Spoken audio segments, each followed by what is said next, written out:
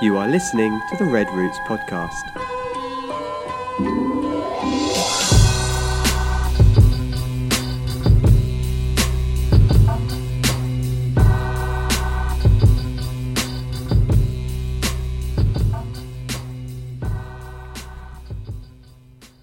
Greater love hath no man than this, that a man lay down his life for his friends.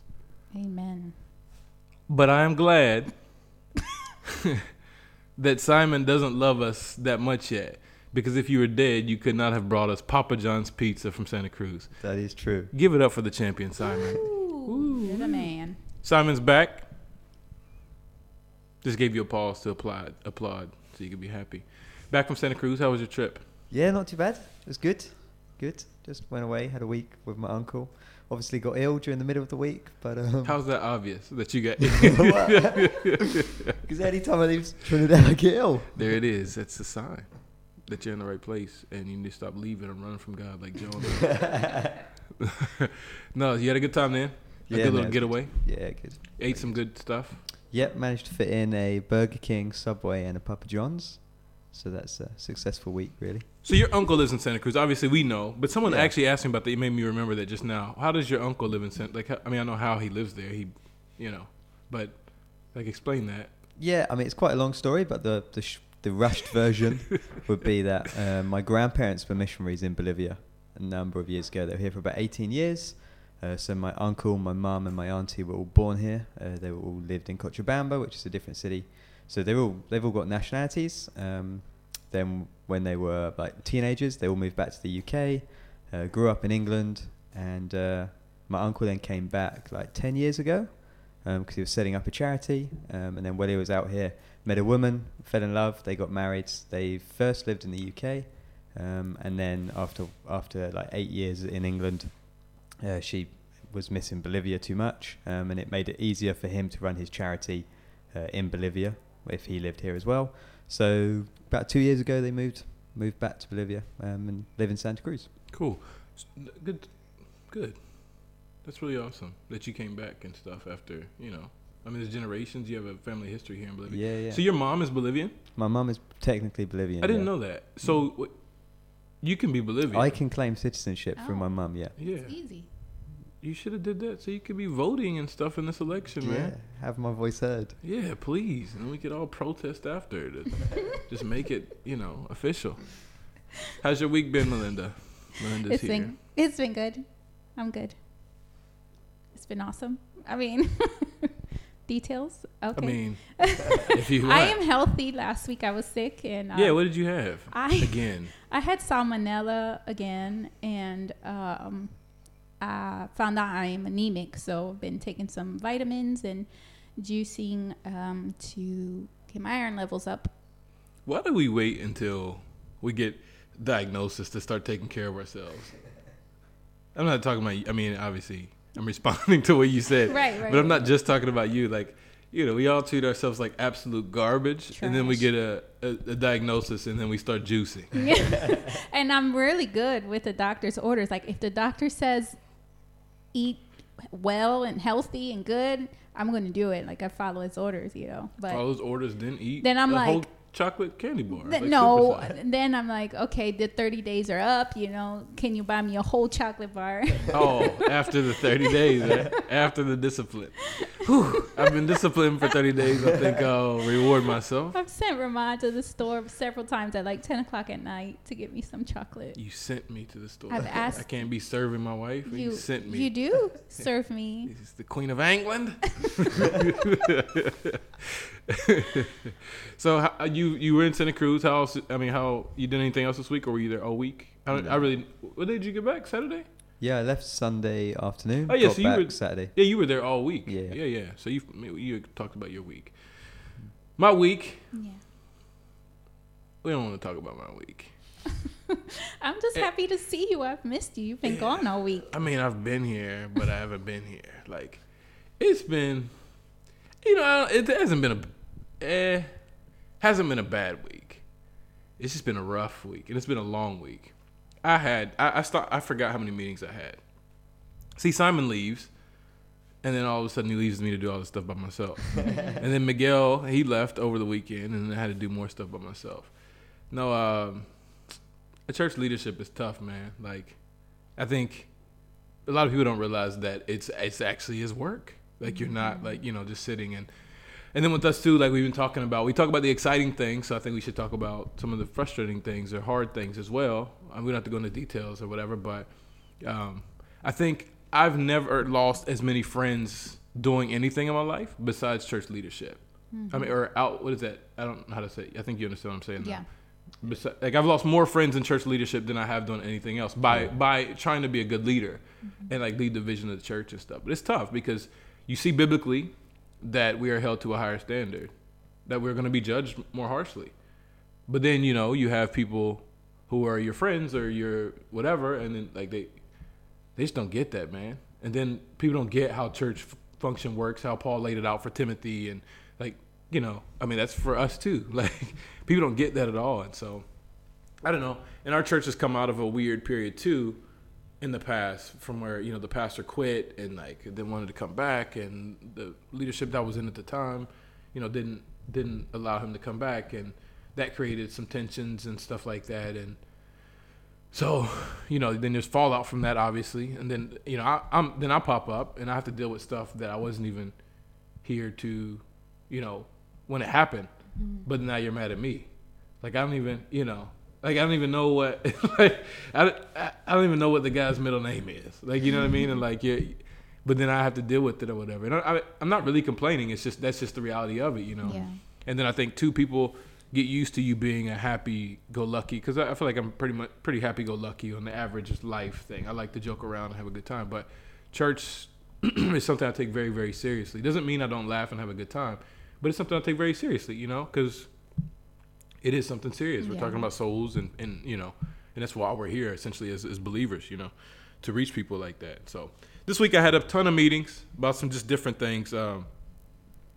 Again, it's just, we don't, without going into details, we have a lot of people who have spent a lot of time in church, but I'm learning that no one has ever really understood how like church government works. And so having to deal with that, and then, you know, then there's obviously life stuff or whatever. But then it's not all been bad. It's all been challenging, but it's not all been bad. We have a guy that goes to our church. He's a great guy. Love him. One of my good friends. He recently reconciled. It's a long story. He I'm trying to think of a shorter version, a shorter way to talk about it, to say it. But he, you know, gave his life to Christ, I guess, a few years ago before I got here or whatever. And is serious about it. He's serious about his faith. I wouldn't challenge that. But he has a past. You know, he had a wife before, and he had 2 kids before. And, you know, him and his wife, they divorced before, and, you know, he was remarried already and stuff, and has another kid and whatever. And so with his ex-wife, they for lack of a better word, they hated each other. And they hated each other, and so, but he has 2 kids. So for 8 years, long story short, 8 years he hadn't gone back, like, to talk to them, like, hasn't seen the kids in 8 years. And we've had a lot of talks and sessions about the necessity for reconciliation. Right. You know, this is who we're supposed to be. We're supposed to reconcile, you know. Me and Simon were talking about it this morning, is Zacchaeus. You know, when Jesus, come down to the tree, like that silly song we sang as kids. Did you sing that? I did indeed, yeah. You did? Yeah. You need to sing it on Sunday. Anyways, no, when Zacchaeus, when he comes down, you know, he has an encounter with Jesus, and he dines with Jesus. He communes with Jesus. And his immediate response is to not move forward and never look back. His immediate response is to look back and reconcile his wrongs and the things that he's done in order to move forward in freedom and complete. You know, he confesses his sins essentially. And then he not only just confesses them, but then that compels him to reconcile back. He says, I'm going to pay back 4 times. And me and Simon are talking about how in the world did the guy pay back 4 times of what you stole? It doesn't make, that math doesn't add up. He gave half of what he had to the poor, but then somehow still had enough to pay back 4 times what he stole to the people. Wait, where's this money coming from? Yeah. He's stealing from someone else? Like, anyways. So he does that, but his immediate response is to confront his past and who he was in order to move forward and be free. And I think a lot of times with us, we want to just move forward. We don't want to deal with the hurts and pain, because it's not pretty. It's never going to be cute, and it's not pretty. We don't want to deal with the hurts and pains and frustrations and pulling off the scabs of the wounds of the things that we've done in the past. And a lot of times it's shame too, and Absolutely. not wanting to be back in that space, I guess, emotionally. Like shame is a very heavy feeling. It is. You know, it makes you want to hide and coward, and so yeah. I mean, I see how that could be hard for somebody. And that was the encouragement too, right? It's like, because I could see that he was shameful because he used to be an alcoholic, and I mean, there's stories. He's known all throughout the city for being what he was, not being what he is, for being what he was. But just encourage them. There's therefore no condemnation for those who are in Christ Jesus. Mm-hmm. So there's no need to really feel shame about that. That's who you were. That's not who you are. So you're made new and whatever. So it's been a lot. Anyways, long story. It's already been long. Yeah, it's long. Sorry, a long story, not as long. He made the decision. He went back and he reconciled with his kids. So he's been visiting them for about a month and been going back and stuff. And we've been kind of walking that out and talking that out with him and such, and it's been great. But some challenges arose with his ex-wife over the weekend, and there was some things said about his wife and I don't know, there was some vicious things said, and he asked me, will you come along with me to talk to her? Essentially, it's confront her, right? Like, it's called what it is. Like, will you come along with me to talk to her? Like, yeah, I guess. I mean, I'm not going to say anything. That's what I said. And so we went yesterday, and it ended up being really a great time. And I was able to just really talk and sit with her. I ended up in the house, sitting and talking with her, and he was at the door talking to the kids. And she's laughing and talking, and it was great. Mm-hmm. It started off like, could have gotten the fisticuffs. Like, I'm not, like, no, it had a grim outlook in the beginning, and I was committed to not saying anything. But then I was like, wait, if I don't say anything, like, this is going to get worse. And so I was like, okay. I told Simon, I said, okay. Well, like, they're kind of going back and forth. And I didn't expect everybody to freeze and look at me. I just expect, like, I was trying to, like, calm it down. They looked at me like, well, you have to say, I was like, oh, crap, now I have to say something important or significant. And so, I don't know, we just started talking it through and whatever. And I don't know, I feel like God was glorified. I feel like there's definitely still there's still some growth needed. And it's a process, though, but I was able to talk to her, connect with her, give her my phone number. You have any questions, doubts? Like, man, me and him are close friends, and we're neighbors, and, we're brothers in Christ, and, he goes to the church and whatever. And so there's nothing. So we were all happy, man, and it was good. And that's awesome. It was awesome. So, God is doing stuff in our church, but it still, like, requires these uncomfortable, awkward meetings and stuff. So it wasn't all bad, right? And then there's some other people struggling with things, and there's a lady that I talked to, and she was talking about really just confessing that she struggles with her faith sometimes. And I was like, man, I think we all do from time to time, especially when tragedy hits. And just, we talked about the necessity for creating safe spaces to struggle with our faith. Not to stay in a struggle, but to be able to openly struggle and confess our sins one to another, essentially, right? And then pray together, encourage one another, minister to one another to raise us back up, right? So that we can continue on in the fight. And I don't know. So there was some good meetings in there too, but then there were some other ones that are hurtful, because you have to look at your people that you dearly love, your friends, and you have to essentially correct them or whatever, and that hurts them even more because, but we're friends, there's kind of that look or whatever. So it was a long week. Yeah, everybody wants I think people see church leadership positions and admire that and kind of like hold that as the bar or the standards. Like, I want that, especially Christians. Like, I was a teenager and I'm like, oh, look at the deacon. And, I can't wait to become a deacon, or I can't wait to get up there and preach. I mean, I was a kid. Now I wouldn't do it if you asked me to. Yeah, I know. But I think it just comes at a high responsibility, right? Like, it's not. Most of the time it's not easy, and you have to make tough decisions and put yourself in awkward situations where you have to rely on the Holy Spirit's guidance, because you walked into that house not knowing what to say, what to do, how it was going to go, and you just had to trust the Lord that He was going to work in the middle of all that. Oh yeah, 1,000% wasn't me. Mm-hmm. I can say that, and I don't like getting all mystical and stuff, like, because we go overboard sometimes, but it definitely wasn't me. Like, I would have said something ridiculous, goofy, and overly blunt. Like, that's it. I mean, you guys know me and how I talk, but that's what I would have. But it definitely wasn't me. It was definitely by God's grace that, God continued to work. And I think that's the thing we can all learn in life, too, it's he who has begun a good work in you will see it to completion, or whatever it's. I don't remember the exact wording of it, but sorry, I'm not a Bible scholar. But you know, like God has started this. God has started the process of reconciliation. He's not going to leave you hanging. Yeah. You know, he's not going to leave you hanging with some weird or let you. So just trust in him and really, you know, take the steps that you can, trusting in him all along the way. And he continues to reveal himself through even the darkest spaces, like our ex-wives and, you know, like situations that were really, really, really dark, you know. But it's, I don't know, it's amazing. God is faithful and he shows himself. But yeah, so it was a interesting week. We'll say that. It was an interesting week. It was productive. Yeah, it was definitely productive. Definitely productive. We had a tense meeting yesterday at church. That wasn't fun at all. But it was totally necessary apparently. And yeah, someone ended up getting mad and leaving. That's just, I don't know. It's just part of it. Not fun stuff, but it's part. When we started this podcast, we talked about how we would talk about, like, you know, our challenges and our victories and stuff like that. And I think we all say that, but like, you know, people look for the happy-go-lucky, and it's fun, but like we want to be, you know, transparent about the struggles too. It's like everything isn't always perfect. We have, you know, there are issues here just like everywhere else. We have to trust in God just like everyone else does, you know. We have to really be led by the Spirit in our responses and our confrontations and whatever the case may be. And so, fun times in Trinidad. What do you think, Simon? Yeah. No. I knew exactly. I knew that was going to be the and first then word no. out of his mind is yeah. Out of his mouth. I can't talk today, man. Or is it like this every day? I think I'm every day like this. I don't know. Yeah, no. I'm. Good talk. Man of few words.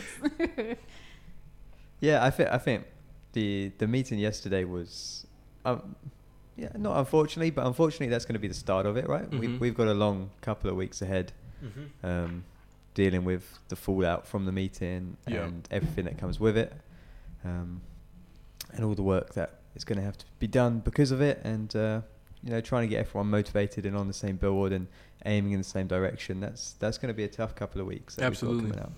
Yeah, that's the goal, though, right? And but it just works like that. It seems like is when there's so many things going right, there's always something that wants to go wrong, and wants to overtake the right. And we had lunch together yesterday with a lot of people, what I would say our core members, and I just wanted to tell them that we appreciate their support and them being on board and just, I don't know, because with that group of people specifically, we've had some really, really hard times outside of church, like personal stuff, and we've been there for each other, and we've gotten into arguments, we've fussed at each other, we've, you know, cried together, we've, you know, all of it, but we've all grown for it. We love each other that much more for it, and really God is that much more glorified for it. So I just felt the need to express appreciation for those people, not as opposed to other people, but definitely like we tend to focus on the negative, you know. It's like, man, let's be appreciative of these people too. You know, let's just be appreciative of people who get it, who do want to grab the vision and want to go ahead and whatever. And because, you know, just appreciating the love that's shared and the support and stuff like that that's there for our church leadership, specifically in this case, you know. Because with that, we move forward and we can love and reconcile back to people who are angry or upset or whatever too. Because that's the goal. It's not like, oh, well, you know, you're mad, it's over, we're never gonna talk again. That's not a solution, you know.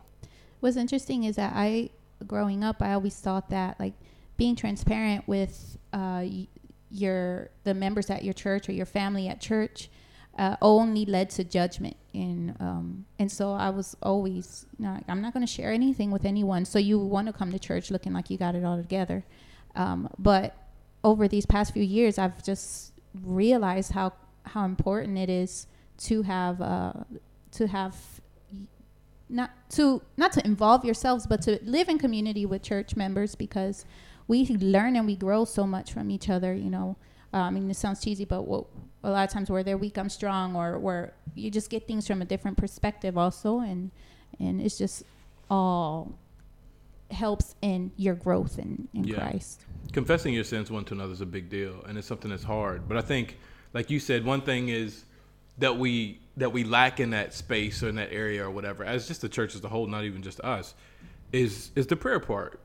It's because we have a tendency to say, oh, I'm going to pray for you. I'll be praying for you. Like we do that. And oftentimes we don't even think about it after we walk away. Like, let's be honest about it. Not talking about me, of course. No. Everybody else. But for some reason it's become uncomfortable to pray with people, and I guess we feel like we don't know how to pray. But Matthew were warned about that, like about feeling the need to use big words and impressive words and whatever to pray. But then in James it talks about confessing your sins one to another. But prayer is also interwoven through all the explanations of that. Is any among you sick? Let him pray, or something like that.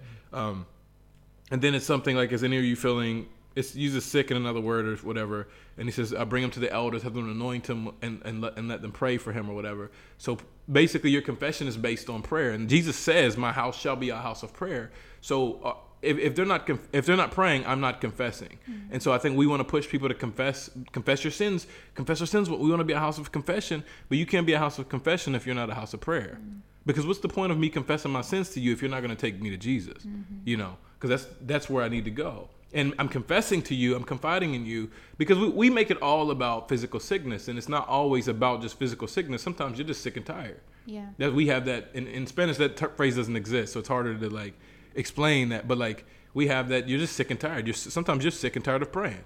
You've just had enough. And I think we've all felt like that at times. It's I've had enough. I'm still a Christian. I'm not doubting that God exists, but I'm just sick and tired. I don't want to pray anymore. You read your Bible? Nope. I don't want to read my Bible. I want to sit my coffee on my Bible like a coaster. That's.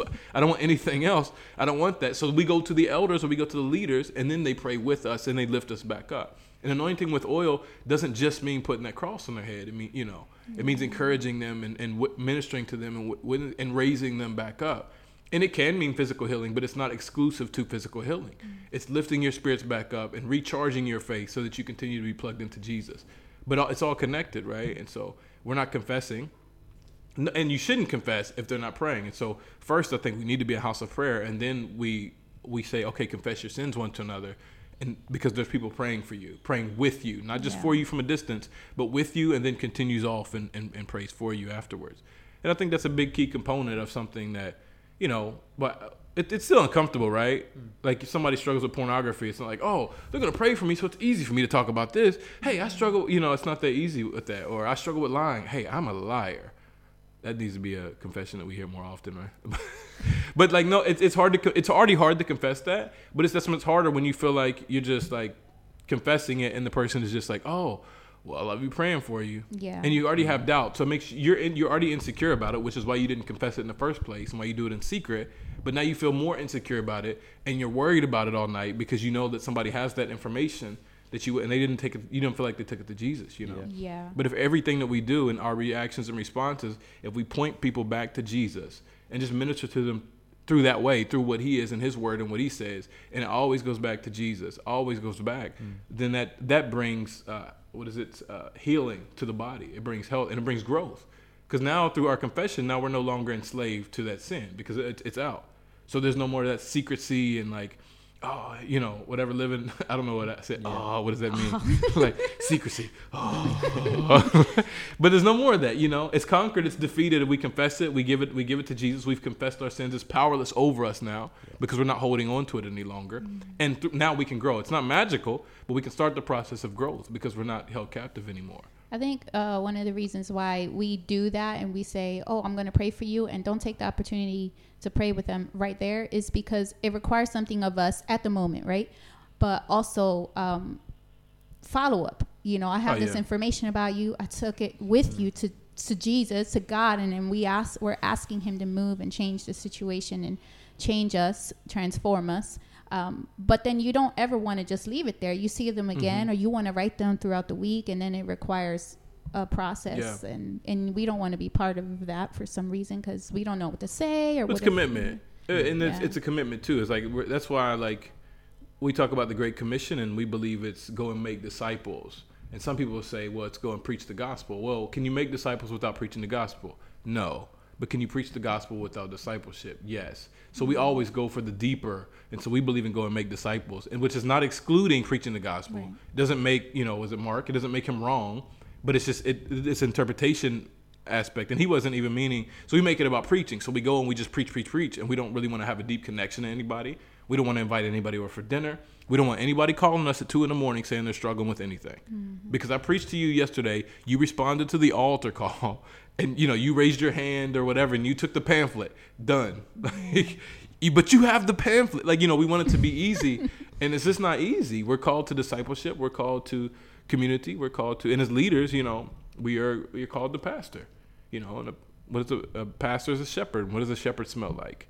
Sheep. Mm-hmm. When the sheep runs away, the shepherd goes and he grabs the sheep and he breaks its leg, and he carries it over his shoulder. And I'm a dog person, so I know when a puppy is doing something wrong, and you correct it, it pees. Like it pees. It's a submissive action, and I could get into the science of it or whatever because I'm a dog nerd apparently. But anyways, it pees, and that's what it does. And I think everyone who has a dog knows that when it gets afraid or hurt, if you're holding it and it gets hurt, it pees. But it's not just a dog that does that. Sheep do that as well. All animals do that. If they feel like injured or hurt, they'll pee. And so you have to imagine the shepherd grabbing the sheep, breaking its leg, and having over the shoulder, the thing is peeing on them, it's defecating on them, and whatever. That's part of shepherding, though, is you smell like sheep. And not the best part of sheep, like after it's been washed and they make clothes out of it. Like, oh, yeah. No, it's like the nastiest, dirtiest part of sheep. That's a part of it. And so you can't be obeying the call of God if you don't smell like the nastiness of people. Not that you're identified by the nastiness of people, but if you're not mixing it up with people and walking with people through their issues, then we have to question ourselves and go back, like, what is the motive? What are we doing? That's good. Hopefully, because I've been living my life by that for the past 8 years. But yeah, so that's our church talk for this week. I have a question this week. You ready to move on? You good? Yeah, go. Simon's just been soaking it all in. You can't see him. Maybe one day we can do like the podcast video as well, and they can watch you laugh over there because they're like, oh, Simon's probably not talking, but he's over there laughing and smiling. And I was just curious where you're going to go with the breaking leg thing. Oh, was it good? Did it make sense? Yeah. Okay. Yeah, well, because I didn't know a shepherd breaks the leg of a sheep. Yeah. Which just puts a really different spin on the Bible story of the lost sheep, right? Yeah. Well, because you see the picture and the sheep looks so happy. Yeah, exactly. He's almost like smiling. It's like, oh yeah, haha, it's a game. The you shepherd. found me. No, yeah, he breaks his leg. There's a discipline, like it breaks his leg. Which is interesting because he breaks his leg knowing that he's going to have to nurse it back to health. Right. When he gets it. Right. Yeah. That's the thing. He doesn't break its leg and like, I find your way back now, punk. Good luck with the wolves. We do that as leadership. We have no problem breaking legs as leadership. Mm-hmm. Oh, because the Bible says the church discipline, this and that, and we'll break all the legs in the world, but we don't want to be present to nurse it back to health. So there's a process. Like, man, Jesus is like, he knows exactly what he's saying. Mm-hmm. He's so calculated in the stories that he's telling, in the depths of it. Like, that's why you're looking like that. Some of them, I never thought about the story like that. Mm-hmm. But yeah, that's really, and like Melinda said, there is a process of restoring the sheep too. Mm-hmm. And who's taking care of the sheep? Who's carrying it around? Like him. After it's been disciplined, okay, now you're whatever and stuff. So, yeah. You've got to have a love for the church. And before you can love the church, you just really have to have a love for Jesus to do a lot of that stuff. Yeah. Because I was eavesdropping yesterday on one of your meetings. only because I was in the other room washing the communion cups. Conveniently, I've never seen you wash the communion cups until yesterday. Ruth went away to her house to start on lunch because we were all eating together. So she asked me to clean the. I'm kidding. But you're right. I've never been in there washing cups. Like it was a joke, and the guilty conscience just took over. had to justify me being in there, and. I just heard a lot of what was being asked of you and your responses, and I just thought, man, he has got to love the church in general because maybe I'm just immature, but I would have just went off. I don't know. Like the way you were so mature and it was like, it almost felt like you won against however many people were there. And I was like, I just want to walk in, like the wife that I am and just make sure that no one crosses the line and disrespects you. But I mean, it's not about winning. Like you won.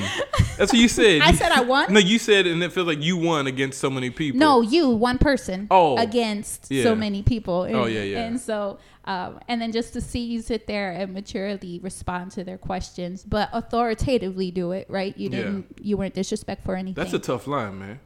Because you don't want to start abusing your authority. Right. I'm a leader. You need to, but nor do you want to just people will bowl you over if they can, Yeah, we've and seen it's it. not everybody will do that. It's not any individual's fault. It's just, our natural tendency. So it's a very fine line. And I think at 34, I'm finally starting to learn that. I wish I had known this at 23. How old are you, Simon? 23. What a coincidence. Whoa. No, but I wish I would have, right? I wish that someone would have had these conversations with me when I was his age, when I was first starting in missions, or I think a year later or something I was starting. But I wish. But they didn't, so buckle your seatbelt, Simon. It's going to get up. No, I'm kidding. No. But yeah, no, I don't know. I do feel like I am maturing because I don't. Sometimes I even surprise myself, like, and this sounds arrogant, like I get it. It's not but I really am shocked because I'm a hothead by nature. Yeah. Like, and I will. What do you mean? Yeah. I know. I live with you. What you mean, cuz? Well, to be fair, I am too. So. Two. Right? It was false humility I was putting. I'm not really a hothead. I was just trying to be. No, I'm kidding. No, I am a hothead by nature, and I'm like, I don't know, and I see myself still being a hothead, like my natural reaction, but I see myself containing that now, and like thinking that, okay, if I say this like this, then it's gonna be like, oh, who are you? Where did you come from? When did this happen?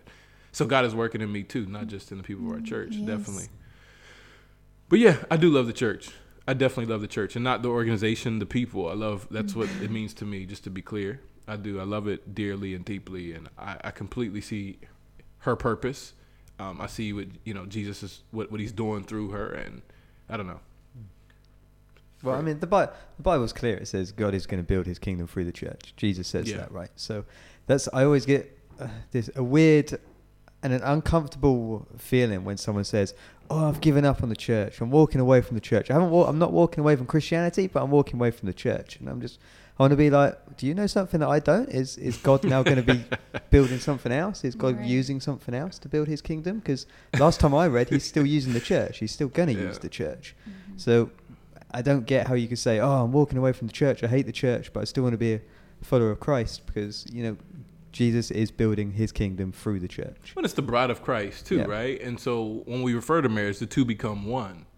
And so when we become part of the church, when we confess our sins, he is faithful and just. We know all this, and we confess our sins. We belong to Jesus. We're part of the church.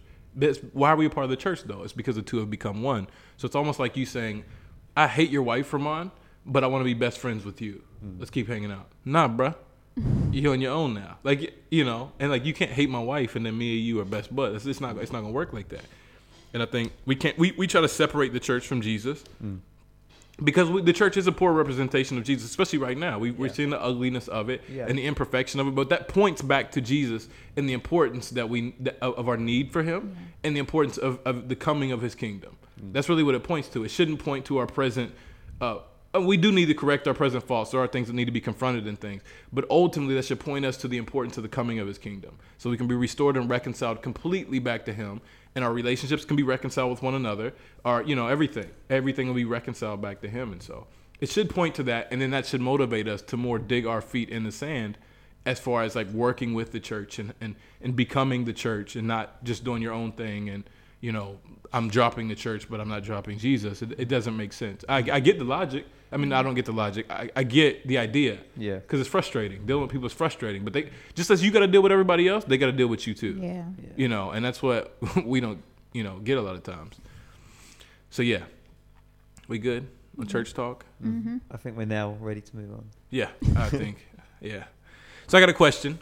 What's the most fun Bolivian, like, cultural, what's the most, I got to read it. The wording is weird. What's the most fun Bolivian cultural thing that you've started doing? Anybody? We've had a day to think about this. Builder? Yeah, like, just so you know, I told them about this question yesterday. And they're like, okay. And here we are. The most fun? I didn't realize it was the word fun was in okay, well, what's something, let's make it, does it matter? No. What's something Bolivian that you started doing that's something that you've gotten from Bolivian culture? I know one thing as our family we started doing and recently is we start having a heavier lunch and a lighter dinner if we have dinner at all. It's just like a smoothie or a sandwich. Wait a minute, time out. Mom called the girls one day and she's like, what are you guys doing? Oh, we just finished dinner. It's like, what did you have? Toast and like it was something like complete. No, it was like an apple. I give him apple yogurt with. It was like apple peanut scrambled butter. eggs and something, and Scrambled like a eggs? sucker or something. It was something was random. not.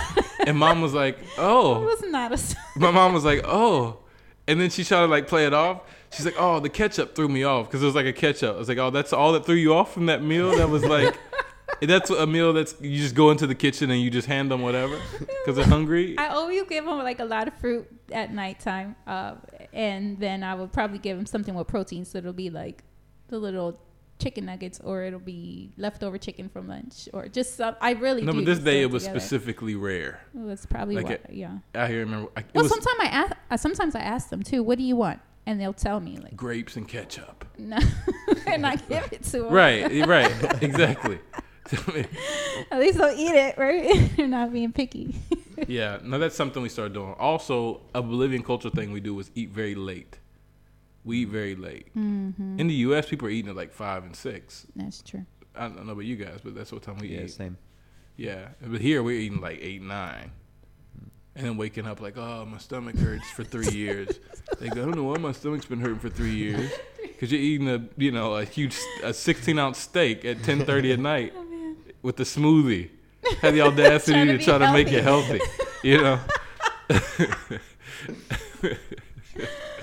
So yeah, that's that. I drink. I do like mate. It's called what is it called? You want to clarify you drink? Because that was I drink. I drink mate. But you said I drink. Like Take a little period. pause there. Yeah. Oh, I did. Yeah. I drink. Oh, and I also drink. also I drink drink mate. heavily, alcohol heavily, and I also drink mate. No, I drink mate. Oye, ¿qué se llama mate? Mate. Pero el nombre completo es. What does it say on the package?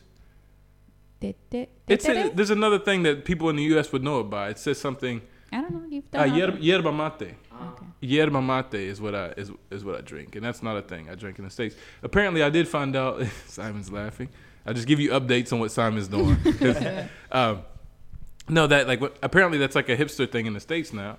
It's like people drink like yerba mate, but I like that. I didn't know about it until I moved to Cochabamba some years ago. I had it once and it was awful. Then I had it some years later and it was amazing. And I was confused. And then I started learning about like it's actually healthy and stuff, and it helps with my 10:30 p.m. steak. No, I heard it's really healthy and stuff, and I want to stop drinking so much Coke. So yeah, that's another thing. Coke, you drink Coke, like that's believe it or not, that is a Bolivian culture thing, is to drink Coke all the time. Coca-Cola. I can't tell you the last time I drank Coca-Cola in the United States. Can't tell you. Well, But- you mentioned steak too. Like we eat so much more steak here. Yeah, but that's not cultural. That deals with the price. I think we would eat a lot more steak in the States if it was cheaper. Yeah. That we say provecho. Yeah, We say it that all the is. time. Mhm. So provecho is, I can't tell you exactly what it means. Let's go to Google. I think I googled it one time. I think it means good digestion. That's not what it means. That's not true. That's what someone said. But like, so the What thing is, translation are you using? yeah, the Good digestion. the thing is like if you ask 5 different people, all Americans, they will tell you 5 different things that it means. But they're all Americans too, so we know it's very easy to figure out like what, like in the sense that you're saying it, but exactly what it means, I don't know, because we don't say anything more. Like so when you're finished eating, so provecho obviously literally means advantage, and then so there's not really, I think it's just I don't know, there's not really a translation. Anyways, when you're done eating, you say provecho to the other people at the table, and they say thank you. So it is like it's like a send off. Like when you're finishing off the table, you could have already been finished eating for 5 to 10 minutes, but when you're leaving, you say provecho. And I guess it kind of does mean like hope your meal passes well, type of like digestion type thing. It can kind of mean that. Yeah. But it's like it doesn't have a literal meaning in English. But that's something that we even say when we're at lunch with the girls. Like when they finish, they say provecho, and we say gracias. And it's just a thing. And like you walk into a restaurant, if you walk by a table, and the people are eating, you say provecho, and you continue on to your table. It's just a very cultural thing. And Here it says, literally translated, buen provecho means good profit or good advantage. so maybe the food be profitable to your body. It's equivalent to when people say bon appetit. Oh, that's what it means. I don't It's know what French, bon right? appetit- Yeah, I don't speak French either. Enjoy your meal. Bon appetit means enjoy your meal. Okay, either that kind of makes sense. I mean, yeah, but you say it after. Say it at the end. Yeah. I mean, hope you enjoyed your meal. Like, good luck. I guess it's basically the saying. Like, Don't get salmonella. Don't get. Good luck, hepatitis, salmonella. Don't get it. Provecho. Now it's gonna be like an inside joke, and all the Americans are gonna laugh every time someone says that. Oh man. But that's a Bolivian thing that we do. I don't know. There's so many things I think that it's hard to like pinpoint it because it's so normal for us now. You know, like One thing that you didn't do in the States that you do here is right after lunch, because you get like a little break, I guess, right before work. So you always rest for like 20 minutes before after lunch. Yeah, you know? they do 2-hour lunches here. So I don't know why I looked at Simon like I was educating him on the matter, like he knows. But yeah, we do 2-hour lunches here, and so you know you have time to eat and then relax. And it sounds like a good idea. I know you're thinking. That's the like, reason you looked at me is because we always complain about it to each other. Yeah. Always like, oh, I don't want a 2-hour lunch break, but I take it anyway. Yeah, because it's so easy to be like, it's not lazy, but it's so easy to take advantage of that. And like, you know, I know people in the States are like, I wish I had 2 hours. No, you don't, because the problem is you've been doing nothing for 2 hours, and now you have to go back and act like you weren't just laying around and being slothful for 2 hours and be excited. So nothing really gets done in the afternoons at work. And really almost anywhere. Like the work goes way down in the afternoon, the production rate.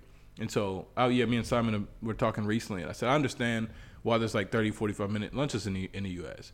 It's not so much about the time as it is the rhythm that you get into of like work, and you get so far out of that rhythm when you have a long lunch, and it's hard to come back and be productive. But you have a long lunch, you have a heavier lunch, right? And then that food hits you, and then you're like, oh, itis. Yes, it's like, I want to sleep, or I want to be slothful. Yeah, and everyone goes home for lunch as well. I don't know what it's like in the States, but in the UK, you just stay at your workplace, or you go into town, you go to a little cafe around the corner. You don't go home. Yeah. Whereas here, everyone goes home. Your whole family's back at home as well.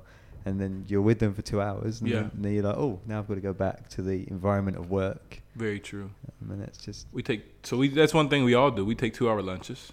We do. And I've been trying to stop. It's like a drug. I've been trying to stop, like, get off of, because it is. I come back and you feel like so draggy and like tired and whatever. I'm like, oh, okay, I need to stop doing this because my afternoons are way less productive than they should be. So, anyways, that's another thing we do. Anything else? I'm sure we're missing stuff, but we just got used to it. So yeah, let's think about it. Maybe come back to this conversation next week. You have a week to think about it. A week. I think. I'll just take up a hobby this week, just so I can answer the question. Yeah, I make empanadas every day. Like, oh, Simon, you do? Yeah, I sell them. 1B, you want one? this doesn't have anything to do with the culture more as it does the environment that we're in. But like in the States, I would never walk out of the house unless my shoes were like brand new looking, clean. But that's not cultural. I said not cultural. Oh, okay. Maybe it's not a cultural thing, but more of an environment because we live on these dirt roads. Yeah. And so that's that. But that changes a lot in you because now you don't even, it's like, oh, I got a little mud on it. Do I clean it and then get mud on it again when I walk outside, or do I just go outside? Yeah. Which is like when you went to the States last year. Oh gosh, I just saw a picture of my old Vans. I showed so okay. So there's like these markets, and we like thrift. I talked about this a couple weeks ago when we go to the markets on Mondays. Not always really, but like a lot. We go maybe twice a month. We buy these little 50 cent or not 50 cent, 75 cent T-shirts and stuff like that. And I recently found a place. No, not recently. A month or two ago, found a place that sells used shoes. Well, Melinda, like when she went to the States a year or so ago, she did not have any presentable shoes. So we wear this stuff every day, and we don't really think about it because we look, I mean, it's dirty outside, like she said, or whatever, and, everybody else has on the same thing. You don't think much about it. But then when you go to the States, you get in the airport, and everybody's shoes and clothes are glistening. Brand new. And you feel like you have jungle dust on you. And like, jungle it's dust. like, what in the world? And Melinda sent me a picture of her shoes, and like I was embarrassed. I was embarrassed. Yeah, you're probably more embarrassed than me, obviously. But I was like, man. And so when I found this market, it was like, oh, and I found this place to sell these shoes. So I've bought Melinda all kinds of shoes so that she can have presentable feet. Blessed are the feet of those who carry So next time if you ever have to go to the States, you can have something decent to wear in the Yeah, airport. I've got options now. You have options, so that's good. Thrifting, that's not a cultural thing. People do it in the States. Yeah. Yeah. Got anything else? Nah. Big week coming up? I'm gonna be working on my computer a lot this week, finishing up the banner for the church. That's something I put off for a while, and I need to get it done, and so then take it over to the printer and get it printed. So that's one of the things.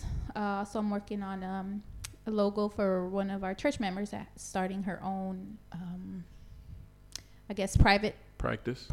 Yes, and so that's something I enjoy doing, helping people that are helping small businesses, especially when they're connected to our church or community with their branding. So I'll be working on that. Exciting. On top of the music classes. You going there tonight? Yes. What about you? Getting back into the rhythm, really. This week I've got a few meetings that I want to have. Get ready for this coming Sunday. Do a few things. You taking a photo? I am. You are? Since my mom, she told me she's excited about the podcast. Sorry. That's okay. Shout out to your mum. Hey, Mom. But so yeah, just having a few meetings, get a few things, finish a few things that I started before going away and to Santa Cruz and get them done. So that's really trying to pick up from where I left off. Fun times. And what about your week? Oh, see, you are good. He's Simon. good, man. The new host of the Red Roots podcast, not just the You're voice. Listening. Simon Howling. No, just the same thing. It's just, yeah. Trying to find my rhythm. Last week there was so many meetings and stuff. It's it was all over the place and getting a rhythm. Trying to finish up the series at church. Want to finish strong with this and yeah, doing that mostly. And I think I have actually a couple more meetings this week. With some people in the neighborhood and stuff. A guy asked us to do his wedding. I don't think we're gonna be able to do it. So finding out a way to turn him down nicely without him getting offended. That type of stuff. All the fun, good stuff. All that. So, yeah, mostly church stuff this week. I mean, for the past couple months and probably for the next couple months as well, we were just working really hard on church stuff and then want to kind of find a rhythm with that and then move into, where I can obviously continue to work on church stuff, but kind of like be able to kind of split my time between that and other stuff. So, but yeah, church stuff, studying, getting ready. We're doing a series on justice next. So that's good. We have elections coming up. And, I need to work on that. I forgot about that. The graphic. Yeah. Yeah. So, yeah, that's what we have. So, thank you for listening. We always appreciate the feedback and comments and such. It's fun. We have a good time doing this. And so, we're glad that you guys like listening. We appreciate your love and support and you listening. We hope that you have a good week. Provecho.